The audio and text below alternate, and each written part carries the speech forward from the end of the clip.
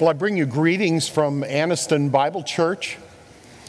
It's exciting. This is really a great privilege for me to be with you today and with your congregation, to worship with you.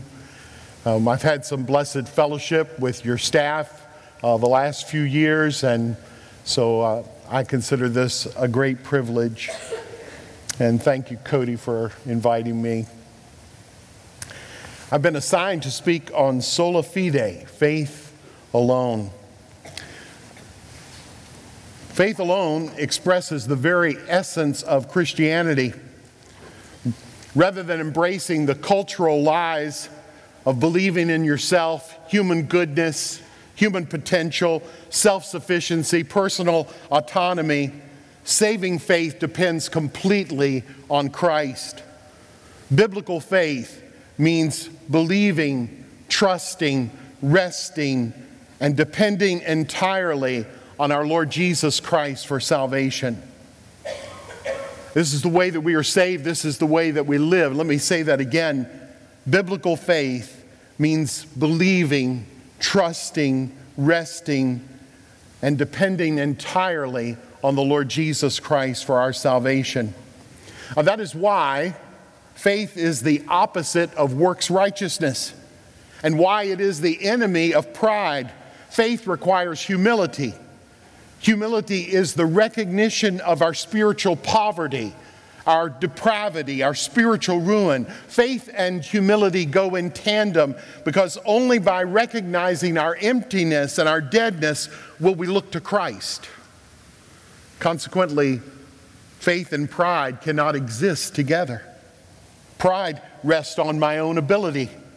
Pride is the spirit of independence. Pride puts confidence in my own righteousness. Pride boasts in my own works, boasts in what I have accomplished. Pride is the scoreboard that tells me I am the winner, that I measure myself. It tallies my successes, showing what I have gained. But faith is humble dependence on Christ alone. You think about the Apostle Paul's testimony in Philippians chapter 3. Let me just turn there for a moment.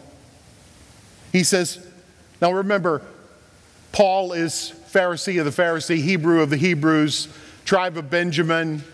He is accomplished concerning the law. He says, I'm blameless. He has built a monument to himself in terms of what he has accomplished, right? Religiously. And this is what he says. He says, but what things were gained to me, these I have counted loss for Christ. Yea, indeed, I also count all things lost for the excellence of the knowledge of Christ Jesus my Lord, for whom I have suffered the loss of all things, and count them as rubbish, that I may gain Christ and be found in him, not having my own righteousness, which is by the law, but that which is through faith in Christ, the righteousness which is from God by faith. Faith is humble dependence on God alone. It is the opposite of pride. Are you trusting, resting, believing in Christ today for your salvation? You may have heard, if you've ever been to Niagara Falls, about the great Blondin. In the 19th century, he was the first man to ever walk on a tightrope over Niagara Falls. And people were in awe of what he was doing.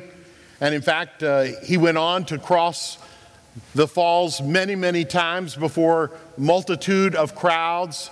He even walked across on stilts. He took a little stove out there and cooked an omelet and ate it over the falls. And so it was amazing. People were just amazed at what he could do.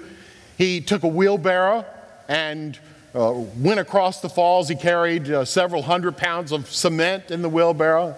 And then he would ask the crowd, he would say, do you believe I could take someone across in the wheelbarrow? And of course, people would cheer and shout yes. And then he would ask anyone in the crowd that seemed to be cheering loudly, do you think I could carry you across? Would you be willing to get in the wheelbarrow?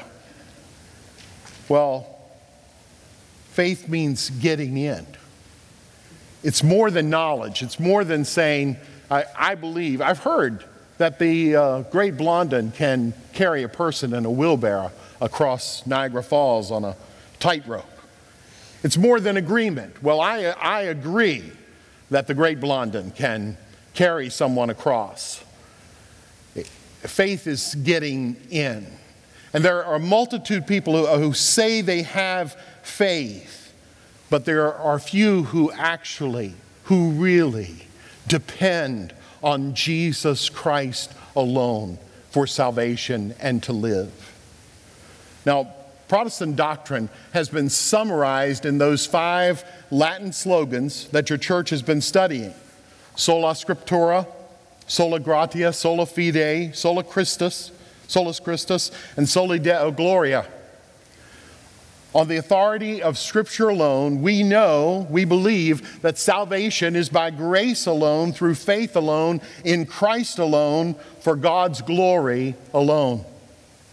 They're like the synchronized gears of a fine Swiss watch, like the harmonies of a symphony. All of these doctrines working together like the voice parts of a beautiful choir, producing and contributing each one significantly and beautifully to the whole of the doctrine of our salvation. Today we're looking at faith alone. Faith alone gives the glory to God alone because it depends on Christ alone for salvation.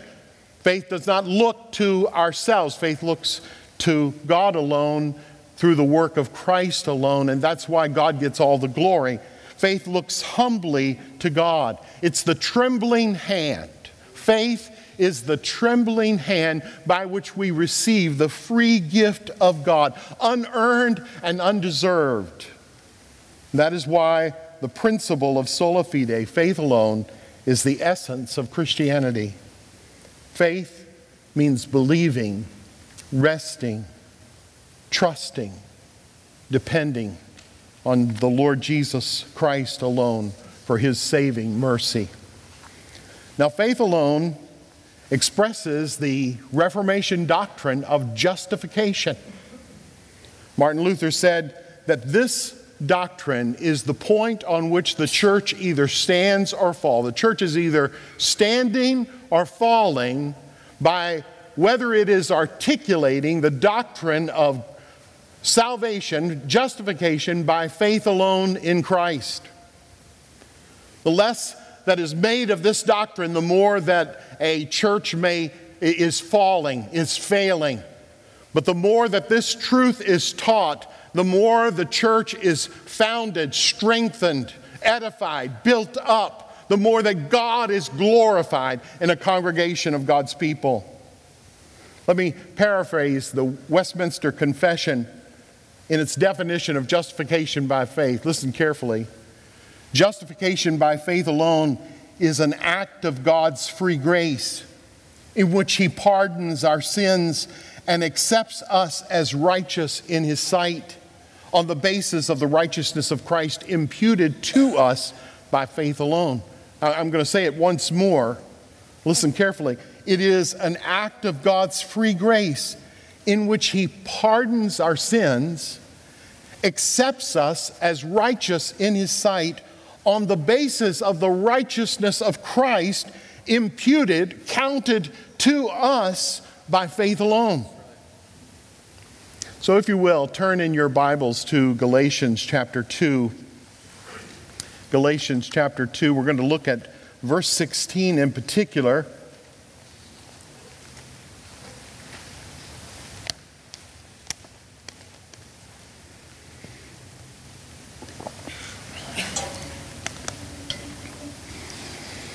Galatians 2 can be divided into 2 parts. Verses 1 through 10, Paul explains that the gospel that he preached is the same gospel that was preached by the apostles in Jerusalem. And he tells about a visit that he made to Jerusalem in which he had conversations with the apostles. And when they heard the gospel that he preached to the Gentiles, they said amen. They gave to he and Barnabas the right hand of fellowship. They recognized that God had called Peter as an apostle to the Jews, and that God had called Paul and given him a ministry of the gospel among the Gentiles. And they commended Paul and Barnabas to the ministry that was obvious that God had given to them. And they affirmed that he was teaching the gospel truth. And then when we come to verses 11 through 21, that's the second part of the chapter, Paul tells a story, a horrifying story in many ways, of how, although they had these shared convictions, that he had to rebuke Peter for failing to live up to the grace principle that says that all people who believe are received into the fellowship of Christ and must be received in our fellowship as well. If Christ received them, we must receive them. Peter came to the church of Antioch in Syria. This is a church with a large Gentile membership. And this visit must have been after Peter had gone to Cornelius' household in Acts chapter 10 and preached the gospel and saw the conversion of this God-fearing Gentile and had received a vision. You can read in Acts chapter 10, he received a vision of a sheet coming down. He learned from the Lord by revelation that he should call no man unclean. So Peter would not have accepted the inclusion of the Gentiles except for the vision that God had given him. And now Peter has embraced the freedom in Christ to fellowship with Gentiles. That's what he's doing there in Antioch of Syria. And we're keep in mind that Peter is the apostle to the Jews. His main ministry is to evangelize the Jews, especially Judea, Jerusalem. That's where his ministry is primarily located. And word comes to Jerusalem that he is in fellowship. He's sitting down having table fellowship with Gentiles, non-proselyte Gentiles, non-circumcised Gentiles, Gentiles who aren't following dietary laws. And James is very concerned that Peter is risking his ministry with the Jews there, that it'll close the door. And so he sends a group up to speak to Peter, and whatever their message, as soon as Peter hears it, he withdraws from table fellowship with the Gentiles.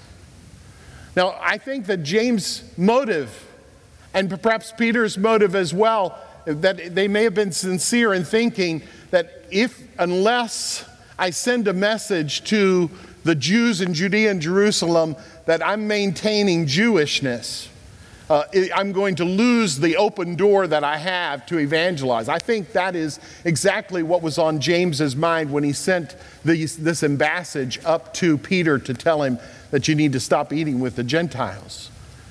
And though his advice was practical, it was all wrong concerning the gospel. It turned the gospel upside down. The implications were a denial, an inherent denial of gospel freedom.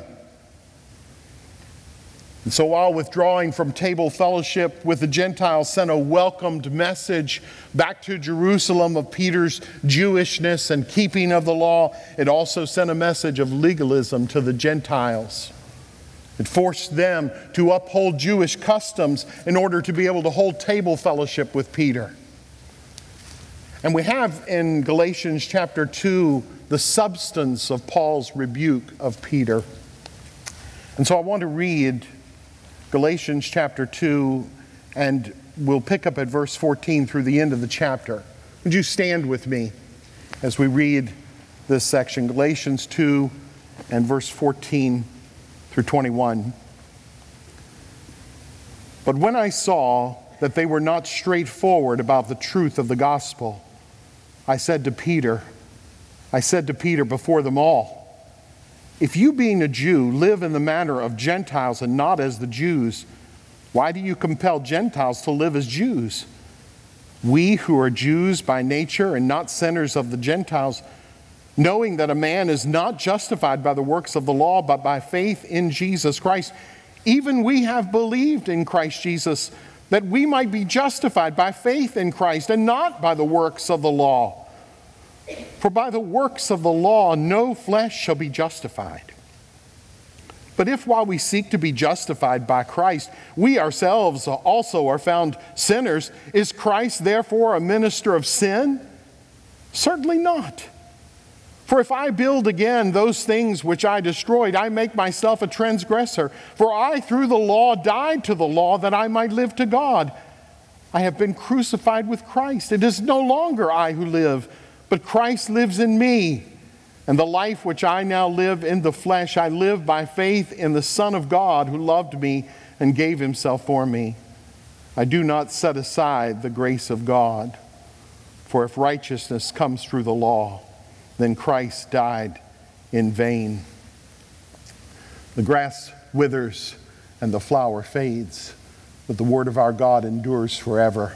You may be seated.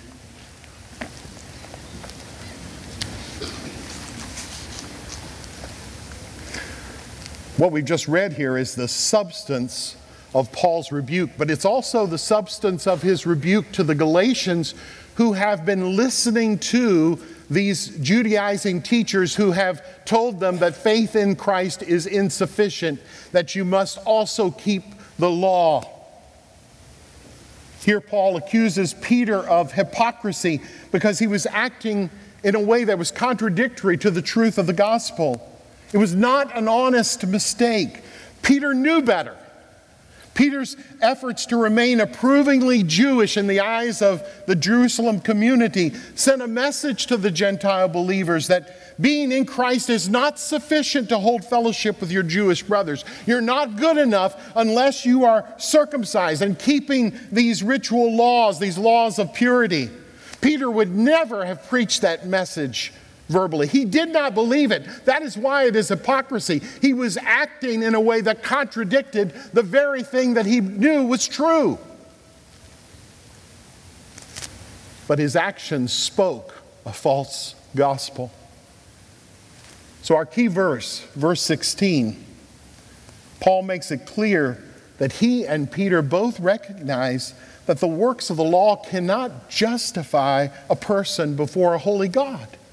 Even, Paul says, we Jews, even us, we have believed in Christ for our justification because we know that no man, he uses a general word here for man, no person, no human being can be justified by the works of the law. God's acceptance of us depends solely on believing, trusting, resting in the righteousness of Christ for our salvation. It is faith alone in Christ, not faith plus circumcision, not faith plus purity rituals. So the main point of verses 15 through 21 is that justification before God does not come from works righteousness, but by faith in the person and work of Jesus Christ. And let me state it in terms of the Reformation. Verse 16 teaches us that justification is by faith alone in Christ alone. So since verse 16 is our key passage, I want to draw three specific points from this verse. And the first one is this: justification means that God declares a believing sinner not guilty. Justification means that God declares a believing sinner not guilty. I want you to look again at verse 16. Take notice of the repetition of the word justified. It occurs 3 times, knowing that a man is justified, not justified by the works of the law, but by faith in Jesus Christ. Even we have believed in Christ Jesus that we may be justified by faith in Christ and not by the works of the law. For by the works of the law no flesh shall be justified. We're going to read this verse a number of times. Paul may be monotonous in the way he repeats himself here, but let me tell you, his monotony is glorious.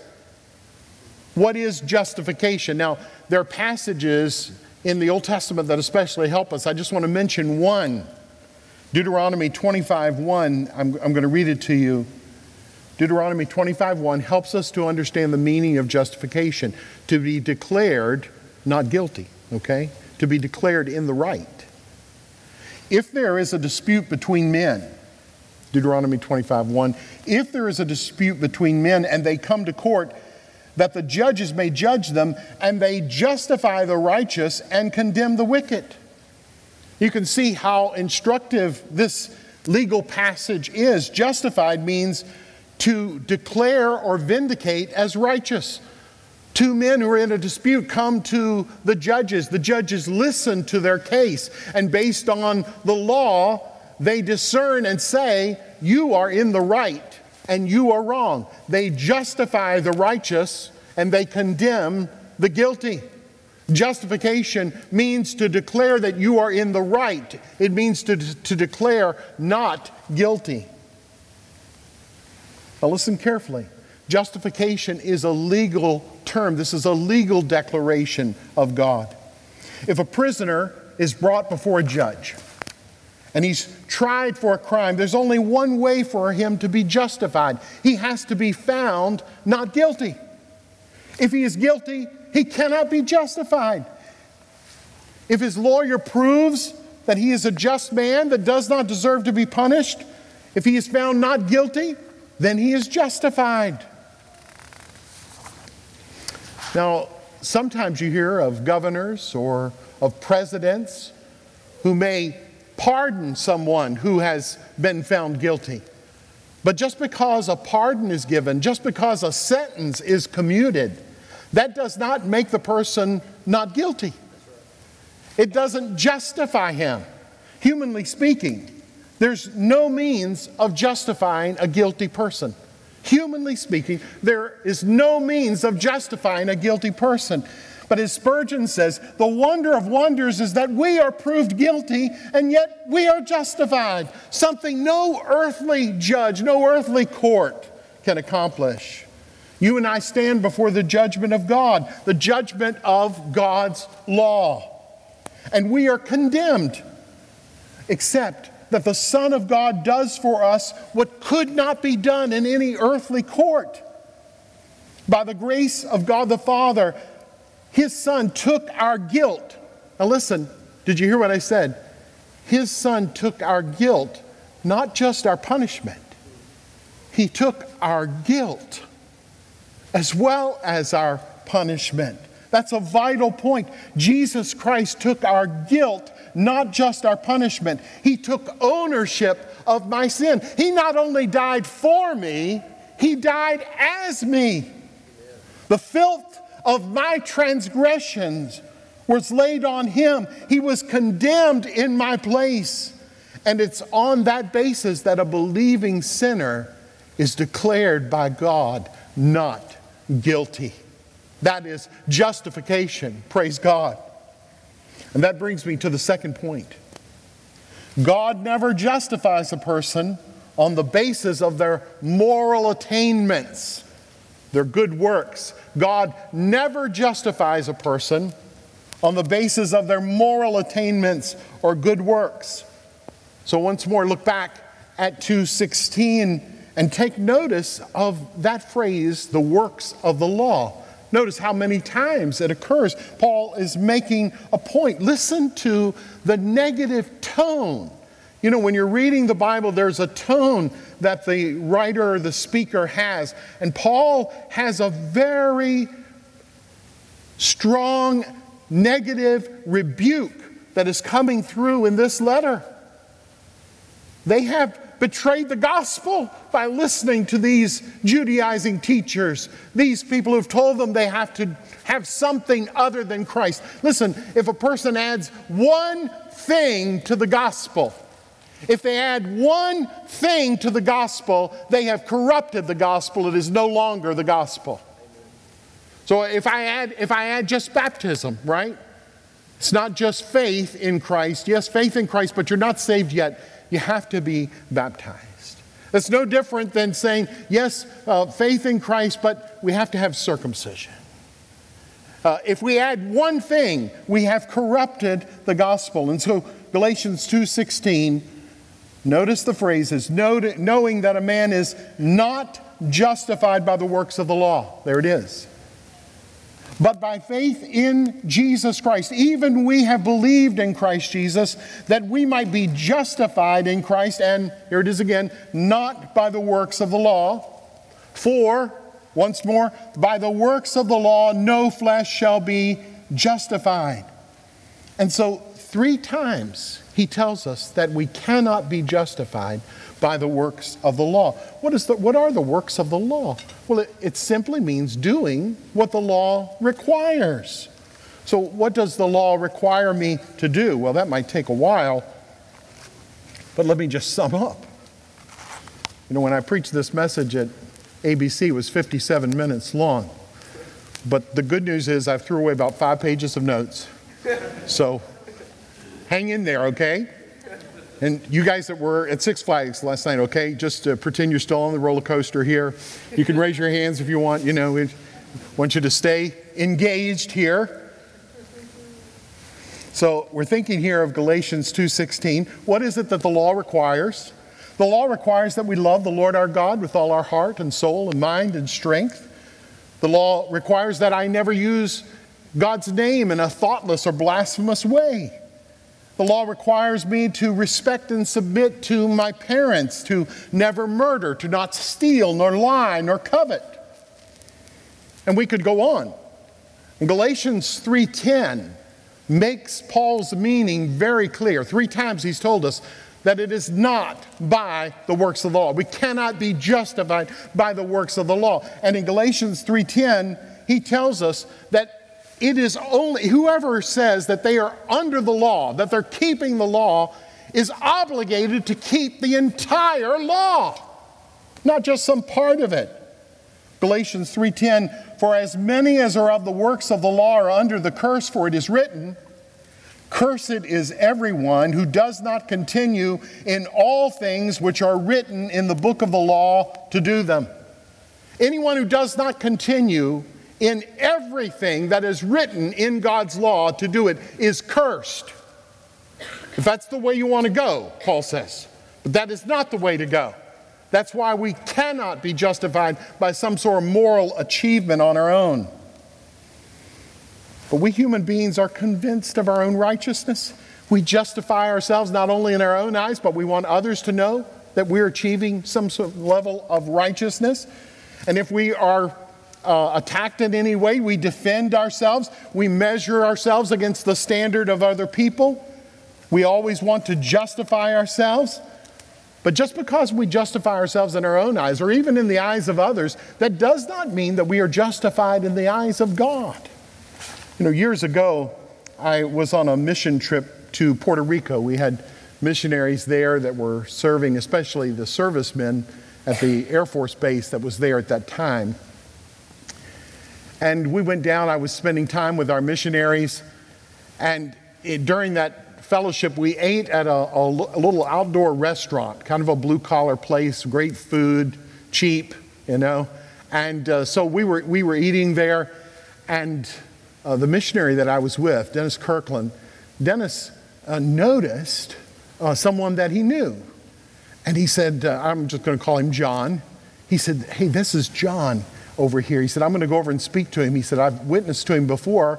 He said, John owns a strip club that is just outside the military base. So Dennis went over and spoke to him, invited him to come and join us. And so John came over and joined us, and we began to talk. And of course, Dennis is going to share the gospel again. And he's talking about how sinful we are, how much we have fallen short in the eyes of God. But John immediately begins to defend himself. Now, keep in mind, he's a strip club owner. It's my only time to actually sit down and have a conversation with a strip club owner. And he begins to defend himself. He says, look, he said, I want you to know I run a clean club. He said, no prostitution, no fighting, no drugs. I'm not like other guys, he said. I run a clean club. So here is a strip club owner comparing himself with other strip club owners. And when he looks at himself, he's justified. He's doing better than they are. The scorecard says that he's winning. Oh, but he wasn't thinking of being measured by the standard of God's law. Luther called God's law his hammer, God's hammer. Luther says that our preoccupation with our own righteousness, our arrogance to believe that we are good, our arrogance to justify ourselves has to be shattered. He said it's like a monster in the human race and in the human heart that we would think of ourselves as righteous. And he says God has to shatter that image that we have of ourselves, and he uses the hammer of the law to shatter that idea, that false idea, that lie that is in the heart of man. And so the hammer of God's law comes down.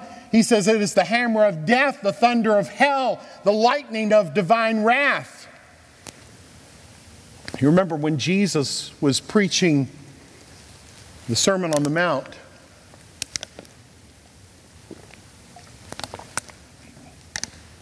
he was using the hammer of God's law. He told people, he said, listen, unless your righteousness exceeds the righteousness of the scribes and Pharisees, you cannot enter the kingdom of heaven. Well, these guys were the professional righteous people, you know. Nobody was achieving more than these guys were achieving. And if we've got to have more righteousness than these guys, how can we possibly? And exactly Jesus' point. And he uses the law as a hammer to make this point. As Jesus is teaching the law in the Sermon on the Mount, Matthew chapter 5 through 7, he uses two rules by which he interprets the law. He uses the inside-outside rule. The inside-outside rule, or maybe it's outside-inside rule, it's like this, that not only does God's law forbid the outward act, for instance, murder. God's law forbids murder. You say, good, got that one, haven't murdered, haven't killed anybody, not yet. And so, God's law forbids murder. But the rule that Jesus uses, right, is that not only does that law forbid the outward act of murder, it also forbids all of the inward thoughts and emotions of the heart that lead up to the outward act. And so resentment, anger, hatred, these malice, sinful thoughts of other people's suspicions, that's murder. That's right. That insulting your husband or your wife, that's murder. And so Jesus uses the hammer of the law to show us that how sinful we are. Now he uses another rule, not only the inside-outside rule, but the two-sided rule. Because not only does the law forbid the outward act and the inward emotions that are a part of the sin. It forbids us to do those things or to even have those things in our hearts. Obviously then, right, we are lawbreakers. But it also obligates us to do the opposite. So not only must you not kill your enemy, but you have to love your enemy. You're obligated to love your enemy. Not only should you cannot commit adultery, you cannot have lust in your heart toward others. The inward emotion that leads to the act of adultery is forbidden as well. But also, you must love and be faithful and keep your covenant to your spouse. And so Jesus, by his teaching, uses the hammer of the law. Listen, do you feel the hammer of the law? It shows us that we are so sinful. Even a man like Paul realized, because of the command, you shall not covet, that not only does the law forbid sin, it forbids the desire to sin. And he said, I wouldn't have known sin except the law said, you shall not covet. Romans chapter 7. The law of God is exceedingly broad. So to be saved, we must not only repent of our sins, we have to repent of our confidence in our own righteousness. We will only come to Christ when we repudiate all hope of being good and doing better. Listen, there are many churches this morning that are preaching a gospel of being good and doing better. Try harder. People leave and they think, oh, if I can just be good and try harder. That is not the gospel. If you leave here and that is what your thought is, listen, you have not understood the message. You remember the gospel hymn, Come Ye Sinners. It warns of this danger of trying to think that there's some way to reform ourselves. Come ye weary, heavy laden, lost and ruined by the fall. If you tarry, till you better. Well, I've got to wait until I can get some things together before I can come to the Lord. He says, the songwriter says, you will never come at all. Let not conscience make you linger, nor of fitness fondly dream. Well, if I could just be fit for heaven, if I could just be prepared and so that he would accept me. All the fitness he requires is to feel your need of him. That's what the songwriter says. So God never justifies a person on the basis of their moral attainments or their good works. Justification proves that in relation to God, we are either under the law or we are under the gospel.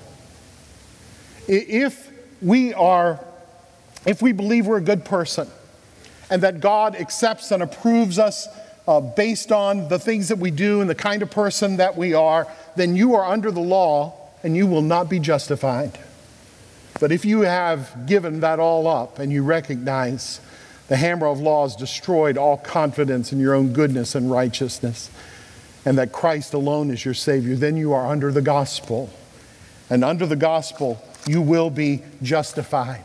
If you are under the law, you'll be judged by the books. You remember there in Revelation chapter 21, I think it is. Revelation 21, when the books are opened. And if you're under the law, you're judged by every thought and word and deed that is recorded in the books. No one will be justified who is judged out of the books. But if your name is found in the Lamb's book of life, because Christ has already paid the penalty for your sin, he has already taken your guilt away, and your name has been written there where the blood of Christ is, and you're in the Lamb's book of life, then you are justified.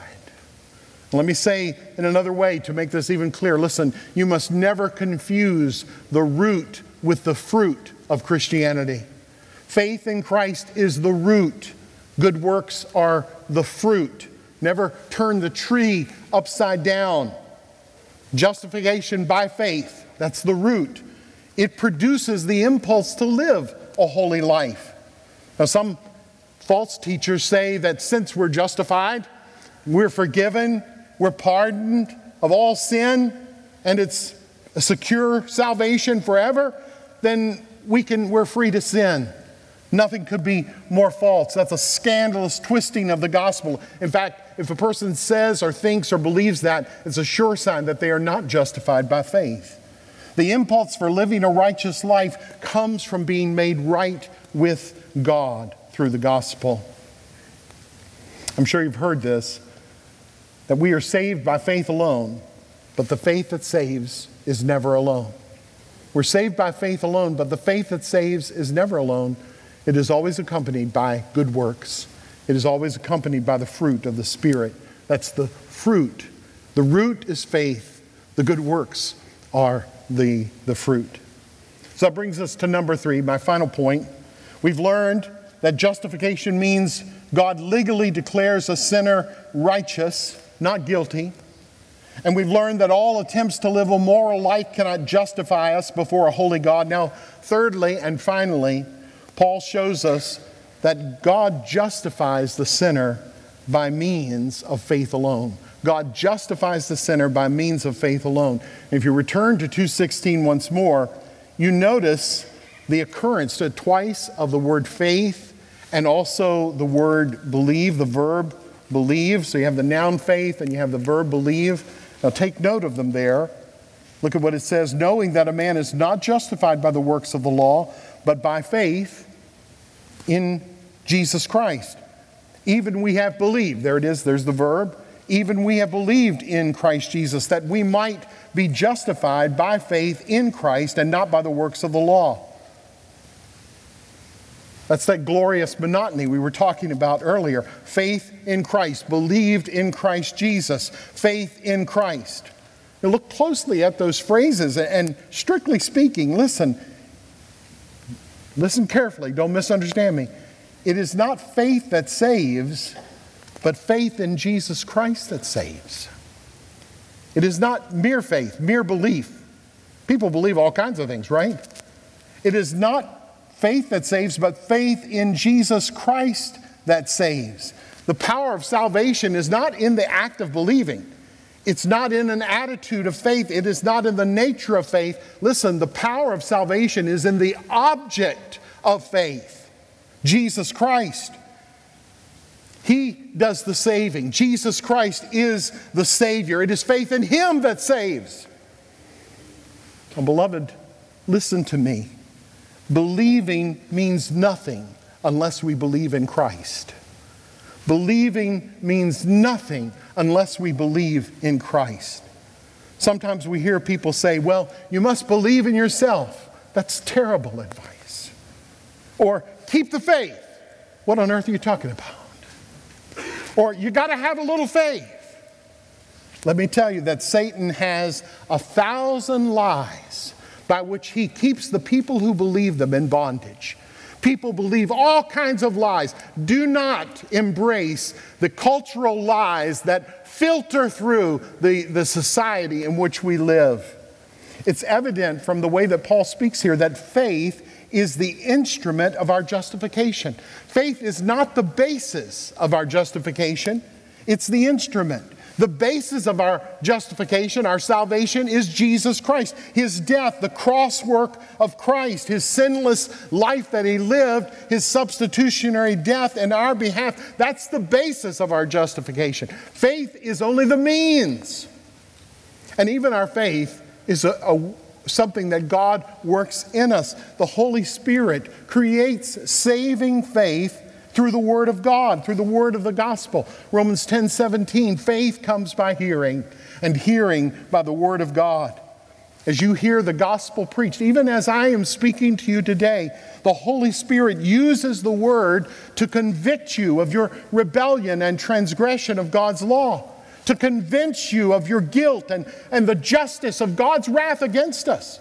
The Spirit of God also persuades us that the promises of God, the promises of forgiveness in Christ are true and that they're worthy to be believed. And we cannot take credit for our believing because it is worked in us through the Word by the working of the Holy Spirit. So faith is the instrument of our justification. Faith in Christ, once more, means believing, trusting, and resting in the death and resurrection of Christ to remove our guilt, to grant us pardon, and to declare us righteous. Only Christ is the true object of saving faith. Do not trust or believe in yourself. Do not look to your good works. Do not trust in fasting or giving to the poor. You will never be justified by those things. Jesus Christ alone must be the object of our faith. The gospel is exclusive. You cannot believe in anything else. I am the way, the truth, and the life, Christ proclaimed. And that is why justification gives assurance to our hearts, because it is not based on changeable evidence. The changeable things. Our faith ebbs and flows, right? We're up and we're down. We're confused. We're filled with doubt one day. We're full of confidence another day. But our salvation, our justification, it depends on the unchangeable Christ, Jesus Christ, the same yesterday, today, and forever. And we may be up and down, but Christ is immutable. We used to sing, I change, He changes not. The Christ can never die. His love, not mine, the resting place. His truth, not mine, the tie. The cross still stands unchanged, though heaven is now His home. The mighty stone is rolled away, and yonder is my forgiveness, my sins. It's been put away, and my confidence is in Christ. Our salvation, listen, it is irreversible.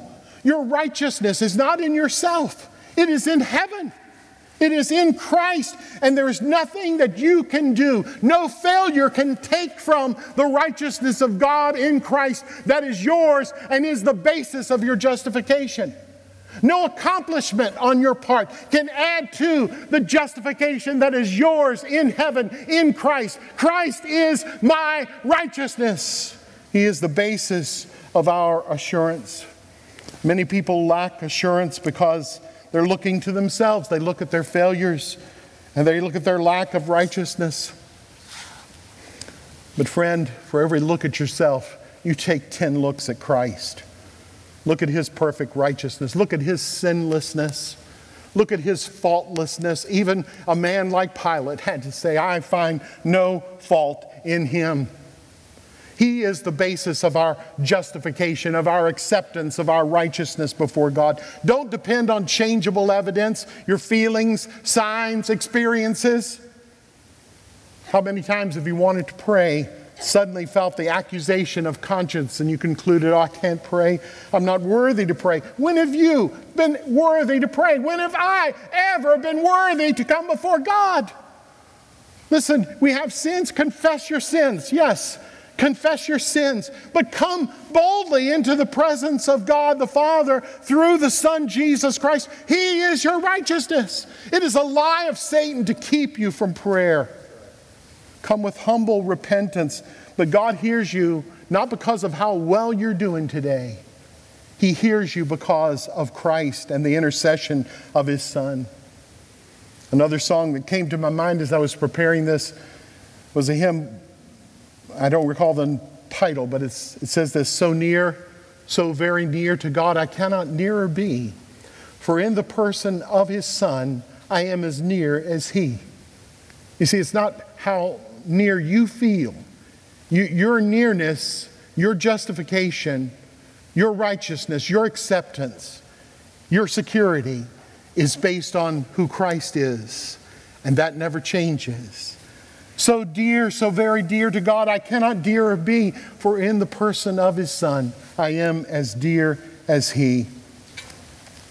Luther wrote an answer to the devil. He said, when the devil attacks me, he says, I'm able to say, thank you, because you've given me another reason to remember my assurance. And Luther says, mine are Christ's living, doing, and speaking, His suffering and dying, mine as much as if I had lived His life, as if I had done His deeds, as if I had spoken His words, as if His death and resurrection is mine. Yes, it is. Christ is mine, and that is the basis of our justification. We're saved by faith alone. Would you pray with me?